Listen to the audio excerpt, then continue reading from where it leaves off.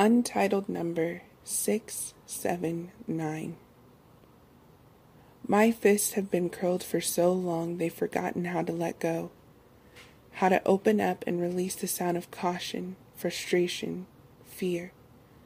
To reveal the fleshy parts is to allow the sharp glance of scrutiny.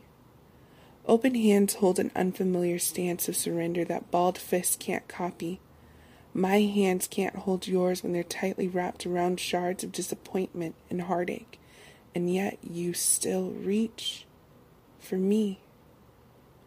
That tender touch felt like heat on my uncovered hand, at once becoming marked. I pulled away, quick like a chastised child.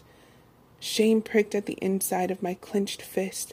I didn't want you to see what I kept closely guarded, but I was marked. That gentle moment was enough to persuade this restless heart to trust, to relinquish the stones I carried, stuffed into wounds I thought had healed.